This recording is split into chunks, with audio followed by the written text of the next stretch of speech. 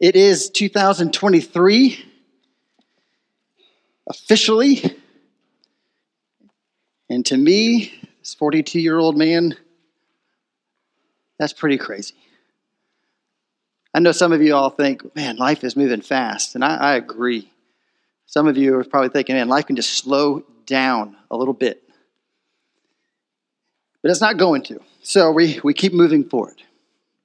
We keep moving forward, and like it's been said already, it is a new year, and we have lots to think about as we approach the new year. And so before we do that, I'd like to just get started with prayer. Ask the Lord to bless our time this morning as we go to His Word, and as I attempt to preach what I believe God has for us this year. Let's pray.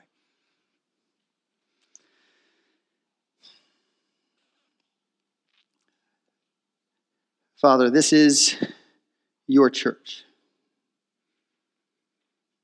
For those of us, Lord, who have put our faith in you and put our trust in you, Lord, you have called us. You have brought us who were far away from you, near to you. You have done so many things that are amazing and are unfathomable and are mind-blowing.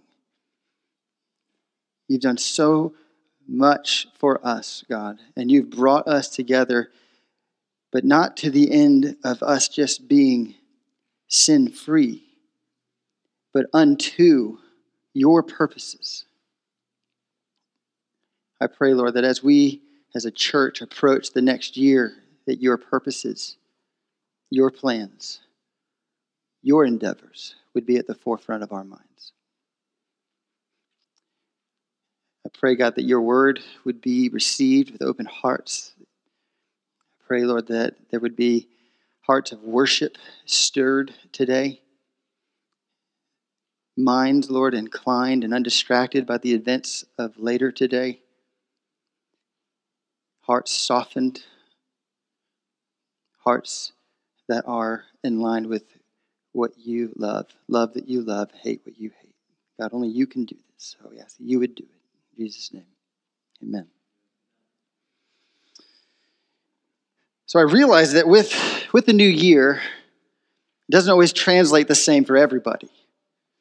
Right? For some, a new year comes with a lot of different expectations. For some, it's a fresh start, a clean slate, a way to realign goals, a way to reestablish a new me, right? New year, new you. For some, others, though, it's not quite as shiny. We don't look at it, some of us don't look at it quite so positively. For some, a new year can actually bring a lot of anxiety. Some may see that the way the world has been going for the last few years and think, wow, what is 23 going to bring?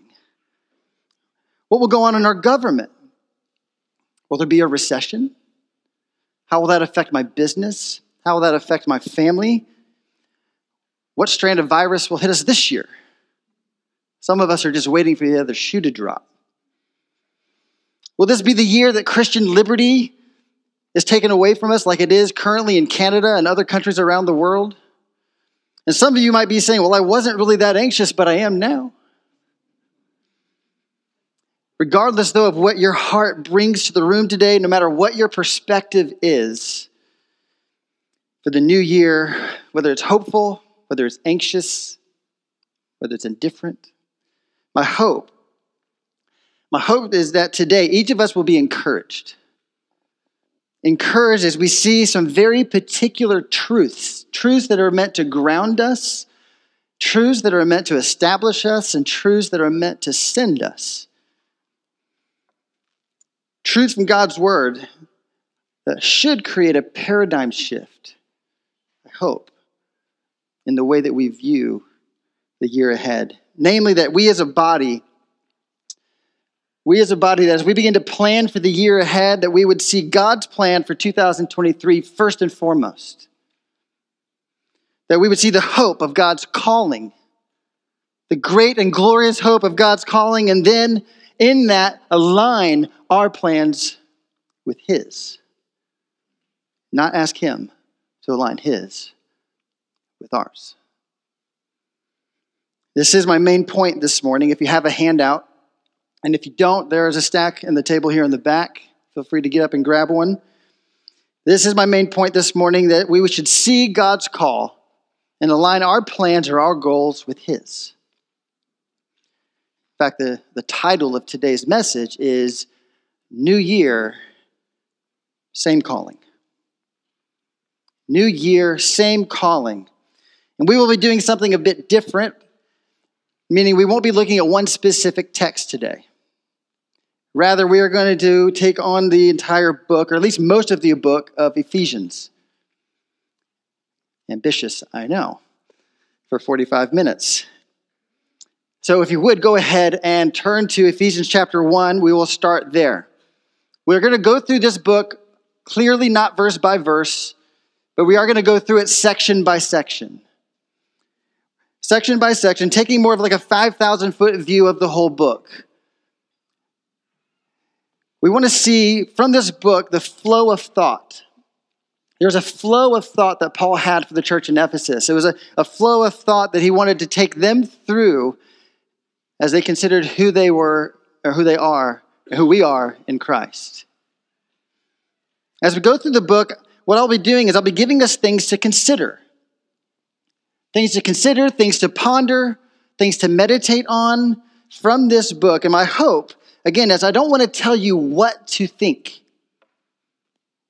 I don't want to tell you what to do with your plans for 2023, but rather, my hope is that, inspired by the Spirit, I hope that there's truths from this book that will lay a foundation for you by which you would stack your plans for this year on. May we go into this year, 2023, building our plans not on the sand of the world, but on the rock-solid truths of Jesus Christ. Our first section of Ephesians is chapter 1, 1 through 14. And the first thing that we are called by Paul to consider is the purpose and the lavishness of God's grace towards us in Christ. The first thing I want us to consider and ponder is the purpose and the lavishness of God's grace towards us in Christ. Paul begins this letter starting out with an introduction of who he is. Namely, he is an apostle. Basically, that just means he's one who is sent. He's a sent one. It's passive, meaning it's done to him. He did not send himself. This is not a self-proclaimed title that he gave himself. He did not call himself apostle, but he says it was by the will of God. It was by the will of God that Paul be sent by Jesus as one of Jesus' personal apostles. We will see later that Paul considers this a great blessing, to be someone who's called. To be someone who's called by God unto the purpose for him, the purpose of apostleship. A calling he does not take lightly. A calling he gives his life for. In fact, if we know Paul's ministry from the book of Acts and from his letters, we follow that his only aim is now to live in accordance with who he now is in Christ. So then he moves on to let the church in Ephesus and us know just how blessed they are in Christ and how called they are. He's called, they're called. They're called, we're called. He begins to tell this body of Christians, they too have been called, and the calling is not their own doing. It's not their own doing, but it's also by the doing of God. It's by the will of God. It's by the work of God. This calling is a true blessing. We should see it that way, that this calling is a true blessing. It's true and undeserved, and it's lavishly given by God. Starting in verse 4. We see that you are chosen. You are chosen. Before God spoke a single thing into all of creation, he had you, if you're in Christ, written in a book. He chose you. Before the world was made, God foreknew you, and God elected you. Let this sink in. He chose you. Not because of anything in you, not because you're special, but because God chooses according to his purposes for his own glory. He chose you for his purposes. In fact, that's what we see here. The second thing here we see is that what we're chosen for. It says we're chosen for what? Namely, that he would take unholy and unrighteous people. He would take them and he would choose to make them holy. He would choose to make you, who are unrighteous, and me, who is unrighteous, righteous. He would choose to take that which is unholy and make it holy by the work of Christ on the cross. It was the work of Christ that enabled that to happen. It was because of love. It says here, it was because of love in the heart of God for you that he chose you and he elected you to make you holy and blameless before him. Lavish love. Number 3, he predestined. Predestined, this word means ordained or predetermined that you. It was predetermined that you would be not just chosen, but adopted into his family. You would be adopted into his family of people, again, who were not righteous, but were now made righteous by the blood of who? None other than his beloved and treasured Son. The sacrifice that God made in order to adopt you. This is what it means when he talks about the riches. The riches of God is mentioned over 6 times in this book. The riches of God. The worth of the beloved Son that was given so that you could be redeemed, so that you could be adopted, so that you could be grafted into his family. Meaning, this wasn't free. It wasn't free. It was free to you, and it was free to me. But it came at great cost. Great, infinite, priceless cost to God. To adopt you. To take you from orphan to child. Child of God. Verse 7 continues and tells us that we have this redemption.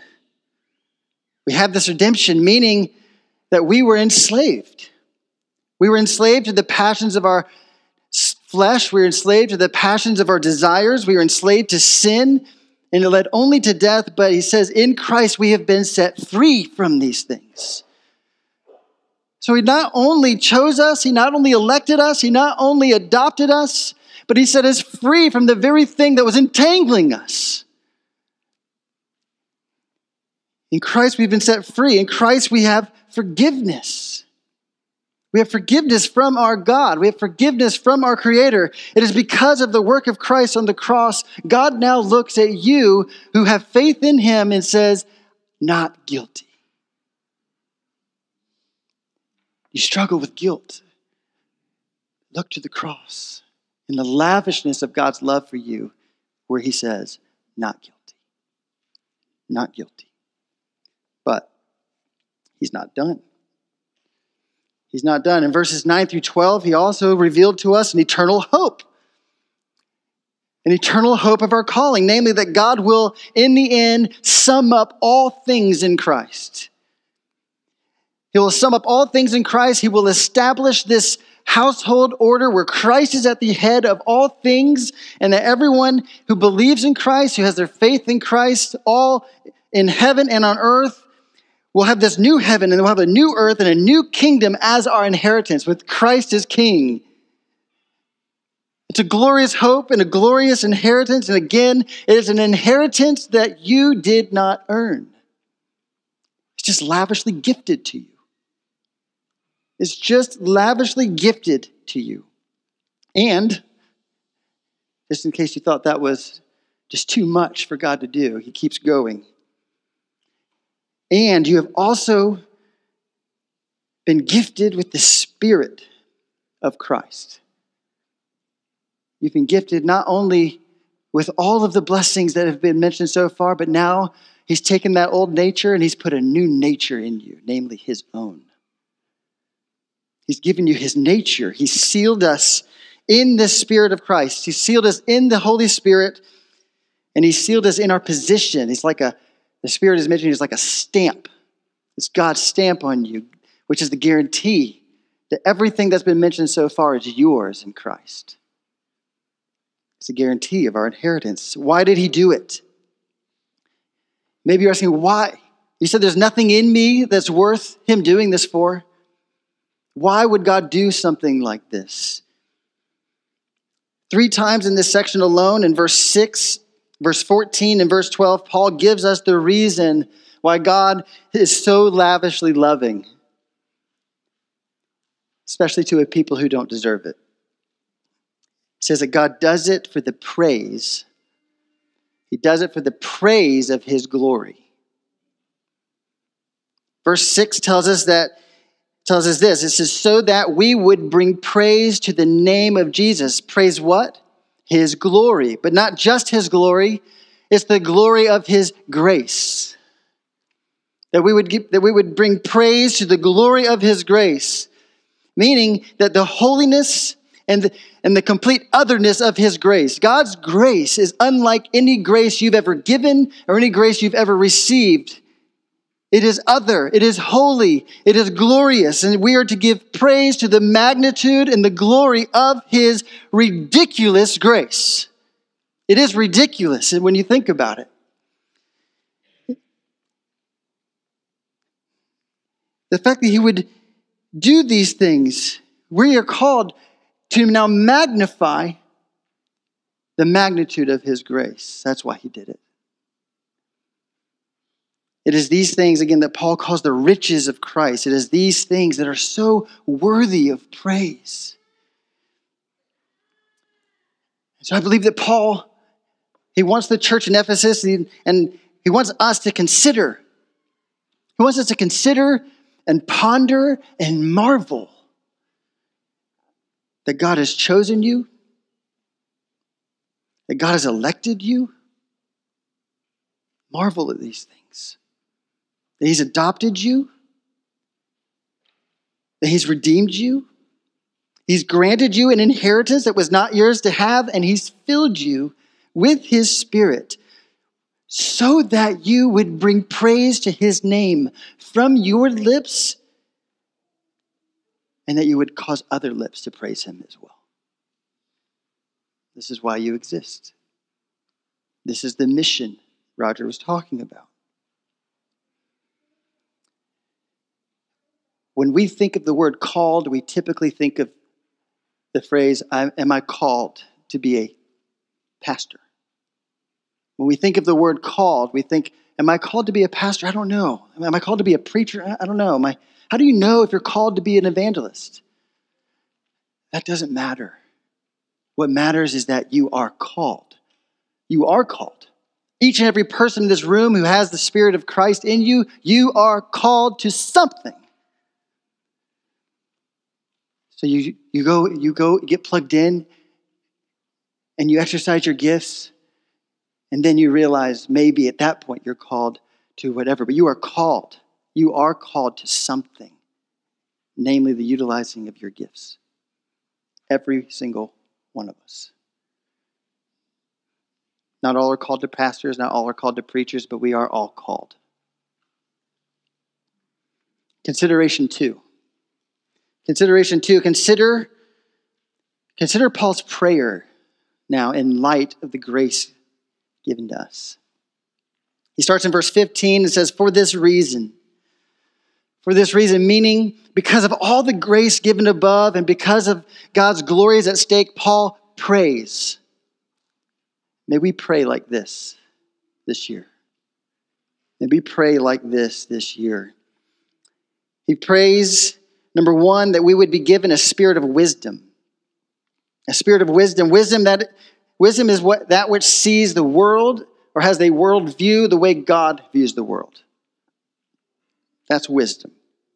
It sees things as they truly are. But more specifically here in this prayer, he wants us to have a wisdom that sees God as he truly is. He wants us to see God as he truly is, to know God intimately, not just about him, but to actually know him, his mind, his heart, his affections, what he desires in a personal way. He desires us to know God so that our hearts can be aligned with his. If you want your heart to be aligned with God, you need to know his heart. If you want to go the same direction that God is going, you need to know what direction he's going. If you want to know what direction God's going, you got to know him. That's what Paul prays for, first and foremost. Number two, he prays that we would be given eyes to see the hope of our calling. Again, we've been called, we've been redeemed, we've been saved, and that is a secure and glorious hope. It's secure, it's sure. He wants the church to know how secure they are in Christ. It's a surety. That's what it means to have hope. It's a sure thing. May we see the magnitude. May God give us eyes to see the magnitude of verses 1 through 14 and the great security and hope of our calling. Number 3, he says, may we have eyes to see the vast richness of our future inheritance that is in Christ. Why? Because a future hope allows us to forsake all that we need to forsake so that we might fulfill our calling in the here and now. May we see the glorious future that awaits us. Lastly, he prays that we would know just how great the power of God is that is now in us via the Holy Spirit, which is power to fulfill and accomplish the calling. God's given us all we need. Everything we need. He goes on to kind of define this power. He says that it's the very power that raises Christ from the dead. The very power that raised Christ from the dead and seated him at the right hand of the Father and put him in authority and majesty now is in you. This very power is now in you. Do you believe that?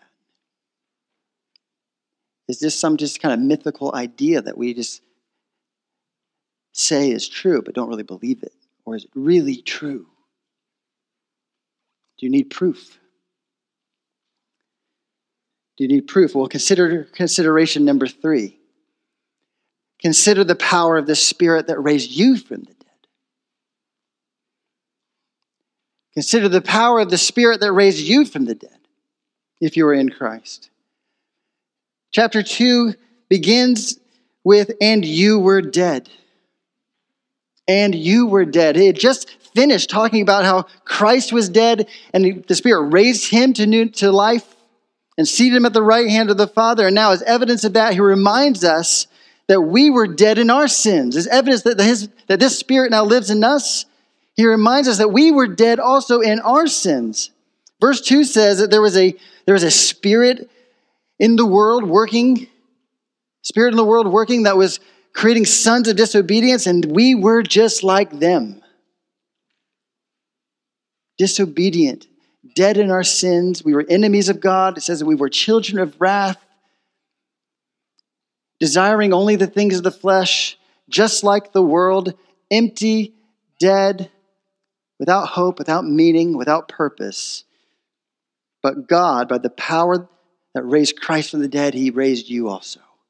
Creating new flesh, the new desires, killing the flesh, giving you a heart of flesh that now beats for Christ, that beats for God, that now desires the things of God. That is a miracle. And if you think that happened by your own fleshly efforts, then you don't understand the power of the Spirit that worked in you to raise you from the dead. If your desires have changed, if you have new affections for Christ, if you desire to be like God, you have his Spirit in you.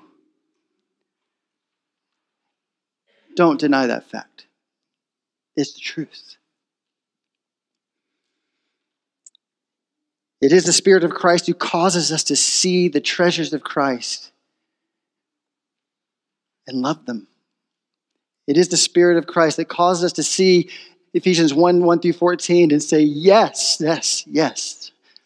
Praise God for those things.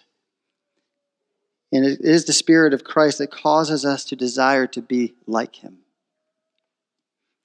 Paul's point here in chapter 2 is that our salvation is by the work of the Spirit. It is by the work of the Spirit of God who not only regenerated our hearts, who not only gave us new hearts, new eyes, new affections, but also now indwells us and empowers us. To do what? Climb the corporate ladder? Win more ball games? Become more educated? What resolutions do you have this year that require the power of the Spirit? None of those things require the power of the Spirit. But to love God and to do what he's called you to do, that requires power from above.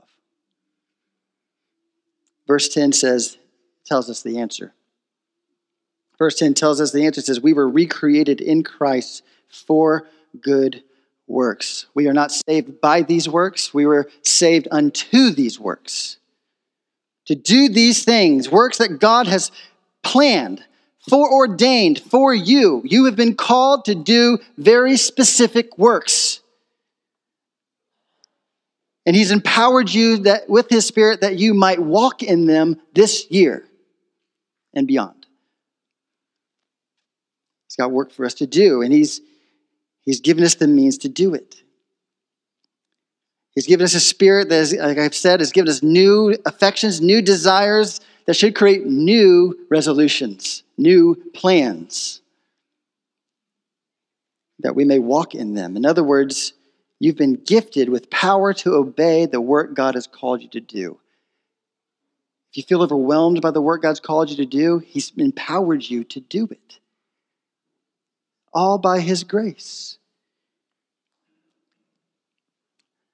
So consider number 4. Consider number 4. In light of the truth of God's grace in your life, consider also your new citizenship. Consider your new citizenship. In light of the work of God's work in your life and the work God has called you to do, Paul now moves on in verses 11 of chapter 2 through the end of the chapter, letting us know now where this work is to be done. So he doesn't just tell you to do work and to go figure it out. He actually tells you where it is to be done. Starting off in verse 11, he's telling them, this church in Ephesus, to remember, and this church in Ephesus is a church of Gentiles. So he tells them to remember that they were far from God, far from understanding the old covenant, far from understanding the promises to Abraham, far from understanding who the true God was. But now, in Christ, they have been brought near. They were far, but now they've been brought near by the blood of Christ. The promises that God gave to the Jews are now belong to the Gentiles who are in Christ. They've been granted and gifted access to these promises and are now grafted into the family of Abraham and therefore by faith in Christ. God has taken two people groups, Jew and Gentile, and created one new family. One new family, one new household, one new citizenship, one new kingdom. We see in verse 19, it says that the Gentiles are no longer strangers and aliens. They're no longer these things, but are now fellow citizens with the saints. They too now are chosen in Christ and are of God's one household. He says that this household is a growing household. It is a growing household or a growing temple. If you remember that the temple was designed to be a place of praise and worship of the glory of God. It was where God's glory was made manifest and people went there to worship it and praise it. And so why did God lavish his grace on us? So that we would praise and bring praise of the glory of his grace. But not alone. Not alone. Not alone, but as a family. As a family, as a church. Therefore, consider what this means. This means that God has purposely and intentionally taken you out of the world of unbelief and granted you a new family and work to do in this family. He has purposely and intentionally granted you a new family and work to do in this family, a family called the local church. May 2023 be about the work that God has for you as a citizen in his kingdom and as a member in his family in his local church, which is why we must look at consideration 5. Consideration 5 from this book is this: consider your calling. Consider this calling that we've been talking about and walk in a manner worthy of it. Chapter 3, all the way through pretty much the end of the book, Paul begins to reveal his calling, which was namely to preach the riches of Christ and to reveal the purpose of the church and how God desires for it to function. So now we get to see that not only have you been called, elected, adopted, blessed, redeemed, filled, but placed into this body, and now we get to see how is this body supposed to function? How does it work? How does it look to live according to your calling to be an active member in this body? Chapter 3 begins with Paul says, for this reason. For this reason. And then you see drop down to verse 14. It says, for this reason again. So Paul says, for this reason. Then it's almost this parenthetical explanation of all this thing building up again to for this reason in verse 14. And he begins to pray in verse 14 of this chapter. But he's basically saying that because of all that has been said up to this point, because God has made two people groups into one new man in Christ, because of the new temple being built as the church, because of these works of God in us, and because God has called Paul, for these reasons, Paul has dedicated his life to this calling, to the point of imprisonment, eventually to the point of death. He has dedicated his life to the revealing of these truths, namely, again, the Gentiles are granted into the promises through Jesus, into one new body called the church. The mystery that Paul wants to reveal is the church. It is the blood-bought people of Christ called the church, called the local church.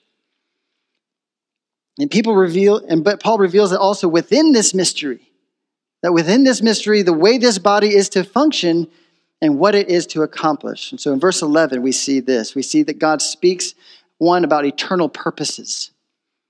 Eternal purposes. God's plan all the way from the beginning, before even he made a thing. God's plan was to put on display his wisdom to the rulers and authorities in the heavenly places. This was his plan from the beginning. These are angels. These could be considered both good or bad angels, but the bigger question is how? How will he display this wisdom to them? Go up one verse to verse 10. Chapter 3:10, it says, through the church. It is through the church, through this new temple, through people who don't deserve all the blessings they've received, through that which looks foolish to the world but is the wisdom of God, through the praise of our lips, angels will praise God. Think about that. Through the preaching of his word from our lips, by the faith of the saints, by the faith that is displayed, as Brian read earlier, in a person of Christ who we don't see but we love. It brings glory to God. And it puts on display the manifold or vast wisdom of God, and it would be revealed to the angels in the heavenly places. Let me just sum this up. What is God's plan for 2023? It's the same plan he's had since eternity past. Nothing's new for God. Nothing's new. His plan is to display his glory through the redeeming of sinful man. That's you and me. His plan is to display his glory through the redeeming of sinful man, carried out by his Son, Jesus Christ.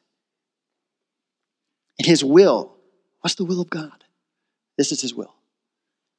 His will is that the church, again, that's you and me, would be the agent by which he displays his wisdom to all of creation. Angels are just the highest and loftiest beings that can see it. His will is that we would display his wisdom to all of creation. Wisdom that says God is holy, other. Wisdom that says man is dead in sin. Wisdom that says Christ has made a way. Wisdom that says God is gracious and merciful, and he lavishly gives to those who humbly take refuge in Christ. Wisdom that says humility is greatness. Wisdom that says weakness is strength. Humility that says that if you lose your life, you'll find it. The first will be last. The poor in spirit are blessed, and so on and so on. Wisdom that is so foolish to the world, but it brings God glory as we see mere, sinful, insignificant people redeemed and changed and praising the one true God. It's the purpose of the church. It's the purpose of the church. This is God's plan. The church is God's plan. Is it yours? The church is God's plan for 2023 and beyond. Is it ours? Is it our plan? And so, like I said, in verse 14, Paul prays again. He prays again for this reason, that we would see it. That we would grasp this. That we would see and grasp and understand the love of Christ for you. The depths and the breadths and the widths and the heights of the love of Christ for you, and that you would see that God can do anything he wants, even in and through you. And so we see in chapter 4 this huge therefore. It is the therefore of the whole book. All that we've been reading up to this point is leading to this therefore. Therefore, we are called to consider our calling. We are called to consider our calling. Just as Paul has considered his calling as worthy of losing his life over, it says here he implores us. Don't skip over that word. Don't skip over that word, implores. It is the word kaleo. It means summon. It means to summon, to call. It is the same word Paul uses when he refers to his calling to be an apostle. Paul is imploring you by the Holy Spirit. So the Holy Spirit is imploring you, calling you to walk in a manner worthy of your calling. Walk in a manner worthy of your calling. Paul is saying this, therefore, just as I have seen the love of Christ, Paul has seen it and he's changed by it. Just as I've seen the love of Christ that has chosen and adopted and redeemed and blessed me with a future inheritance, causing me to give my life to the church, which is God's plan to reveal his wisdom, you also walk in a manner worthy of your calling, worthy of your chosenness, worthy of your adoption, worthy of your redemption, worthy of the future hope that you have. It was all purchased by the priceless blood of Jesus Christ. You want to know the worth of your calling? That's its worth. It was purchased by the blood of the Son of God. Don't forsake it. Don't act as though it's meaningless. Don't act as though it has no worth. No, live as though the calling has so much worth to you. That's what it means to walk in a manner worthy of it. It means that your life should reflect or display to the world and one another the value of your calling. It's a glorious calling. Walk as though your call to be the church and to fulfill God's plan is worth more than anything to you. It was to Paul. The riches of Christ changed Paul. And if you're in Christ, it's changing you. Don't suppress it. Lean into it. Pray as Paul prayed. Help me to see the love of Christ so that I can see my calling. I can understand my calling and give my life to it. It won't be a wasted life. You won't get to the end and say, man, I look at all the people in the world and all the things they get to do, and I wish I'd lived that life. You won't be that way. You will not regret giving your life to the local church. I promise you. God promises it.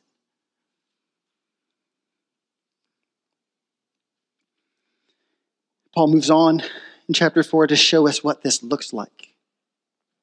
He moves on to show us what this looks like. We are to consider also the great Spirit-given gifts imparted to each of us.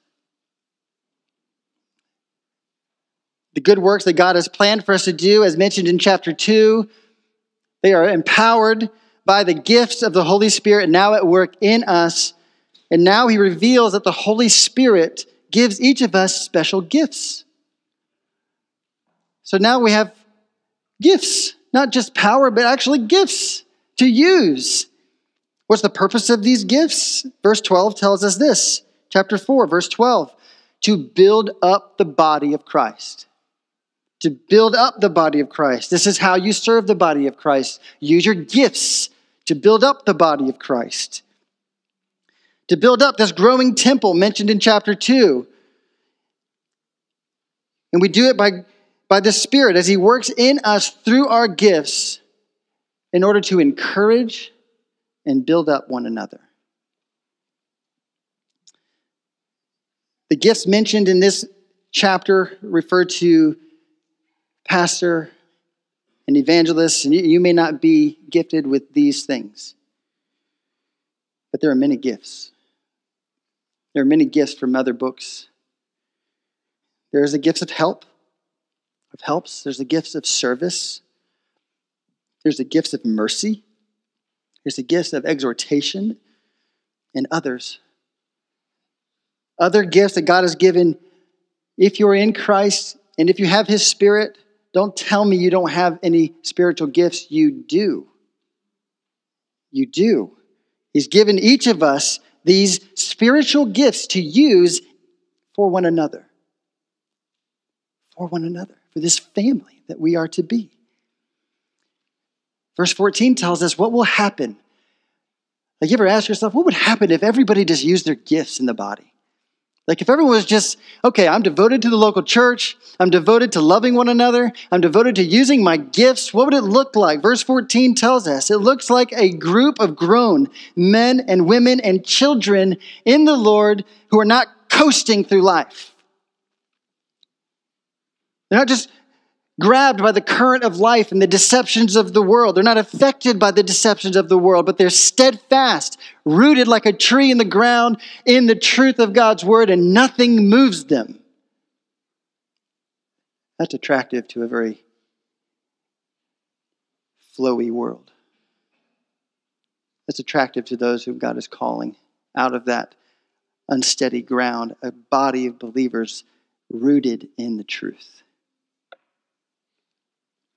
An assembly of called people who speak the truth to one another, who aren't afraid to share the truth with a brother or sister in Christ, continuously pointing one another to the worth of our calling, to the worth of Christ. Again, causing the body to grow in Christ's likeness and continue its mission of proclaiming the wisdom and the worth and the glory of God to all of creation. It all goes back to that. That's what it would look like. I want each of us to see, really see, as Paul prays, just how great and amazing it is that God would do all that he has done. I highly recommend, if you don't do this yet, take a book like Ephesians or Philippians and just read it cover to cover 10 times. Take a week where you're not dissecting one or two verses at a time, but take a week and just read it cover to cover and just look at the flow of thought. I did not intend to preach the whole book of Ephesians. I actually planned to start just in chapter 3, but then as I started to read the whole book for context, I was overwhelmed by God's glorious love and plan. So I wanted to share it. I want us to see how great and amazing God is for all that he has done for you and us. From choosing you to adopting you, to redeeming you, forgiving you. We don't deserve forgiveness. He forgave us. He gives us an inheritance, a grand, glorious inheritance, and he empowered us with his Spirit so that we can do what he's called us to do and be who he's called us to be. Namely, if you're in Christ, he's called you to be a member, a joint, an eye, a mouth, a hand, a foot, a ligament in the local church where Christ is being proclaimed. That's your calling.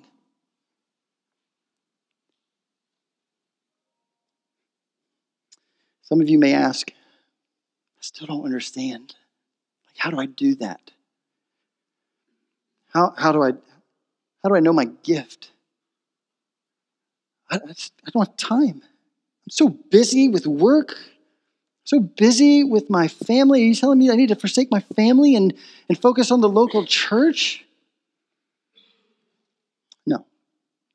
But do hear this, though. Some of us need to reprioritize our time. Some of us need to reprioritize our goals. Some of us need to reprioritize our mission in life to realign it with God's.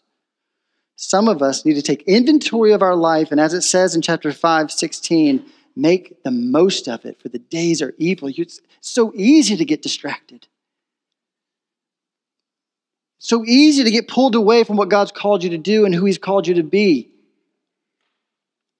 Some of us just need to get busy doing something. Just do something. Your gift will show up as you serve. Just get busy doing anything in the local church. Your gifts will show up. Some of us need to hear this too, though. Your family, your children, they are members of this body until proven otherwise. They are members of this body, and so when you exercise gifts of the Spirit at home in discipling your children, you are fulfilling your calling.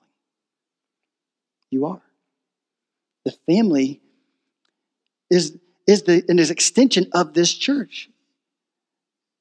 I'm not talking about serving just on Sundays and Wednesdays. I'm talking about fulfilling your calling as a member of the body of Christ. Your family is a part of the body. So when you serve your family, you are serving the body of Christ. You're serving well. But hear this as well. You need the rest of us too. You need the rest of us too. And we need you. Don't let the busyness of life, no matter what it is, remove you from this body. You need us. We need you. We need your gifts. You need our gifts. When you're here on Wednesdays, whether you know it or not, gifts are exchanged. As we fellowship with one another, gifts are exchanged. As we study God's word together and share and interact, gifts are exchanged. When I talk to you afterwards and you're sharing with me your life and you're asking for prayer and we pray with one another, gifts are exchanged. And because of these things, I'm made a better dad, I'm made a better husband, I'm made a better employer, and I'm made a better preacher because of you. I need you. Don't remove yourself. Don't let the busyness of life remove yourself from the body.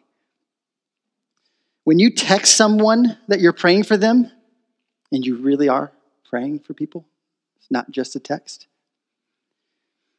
you're exercising your gifts in the body. You are. It's not just what you do on Sundays or Wednesdays or Thursdays if you're meeting. It's what we do every single day as we do life together. When you show hospitality to one another, you are fulfilling your calling. When you encourage a brother or sister to keep fighting the fight of faith, when you see a brother or sister floundering in their faith, or they're discouraged in their faith, or they're discouraged for whatever reason, and you meet with them for lunch, and you encourage them, and you pray with them, you're fulfilling the calling of the body of Christ. Don't remove yourself from those situations. Pursue those situations. When you give your time to help us worship Christ here on Sunday, you're fulfilling your calling. Again, when you invite a brother or sister to lunch and share concerns and pray with one another, you're fulfilling your calling. When you are single or older and empty nested and you consider the kids in this household part of your family and your kids also, or your grandkids or your nieces, you're fulfilling your calling. When you forgive your brother or sister unconditionally, you fulfill your calling. When you love your wife like Christ loves the church, you're fulfilling your calling. When you submit to your husband, you are fulfilling your calling. When you obey your parents' kids, you are fulfilling your calling. When you pursue people in the body the way God has pursued you, you are fulfilling your calling. You don't have to be an evangelist to fulfill a calling. You just have to be spirit-filled, using your gifts to build up one another. And in that way, the love of Christ is shown and the wisdom of Christ is shown to the whole world. Don't remove yourself from the body. Pursue one another. Love one another. What has God called you to this year?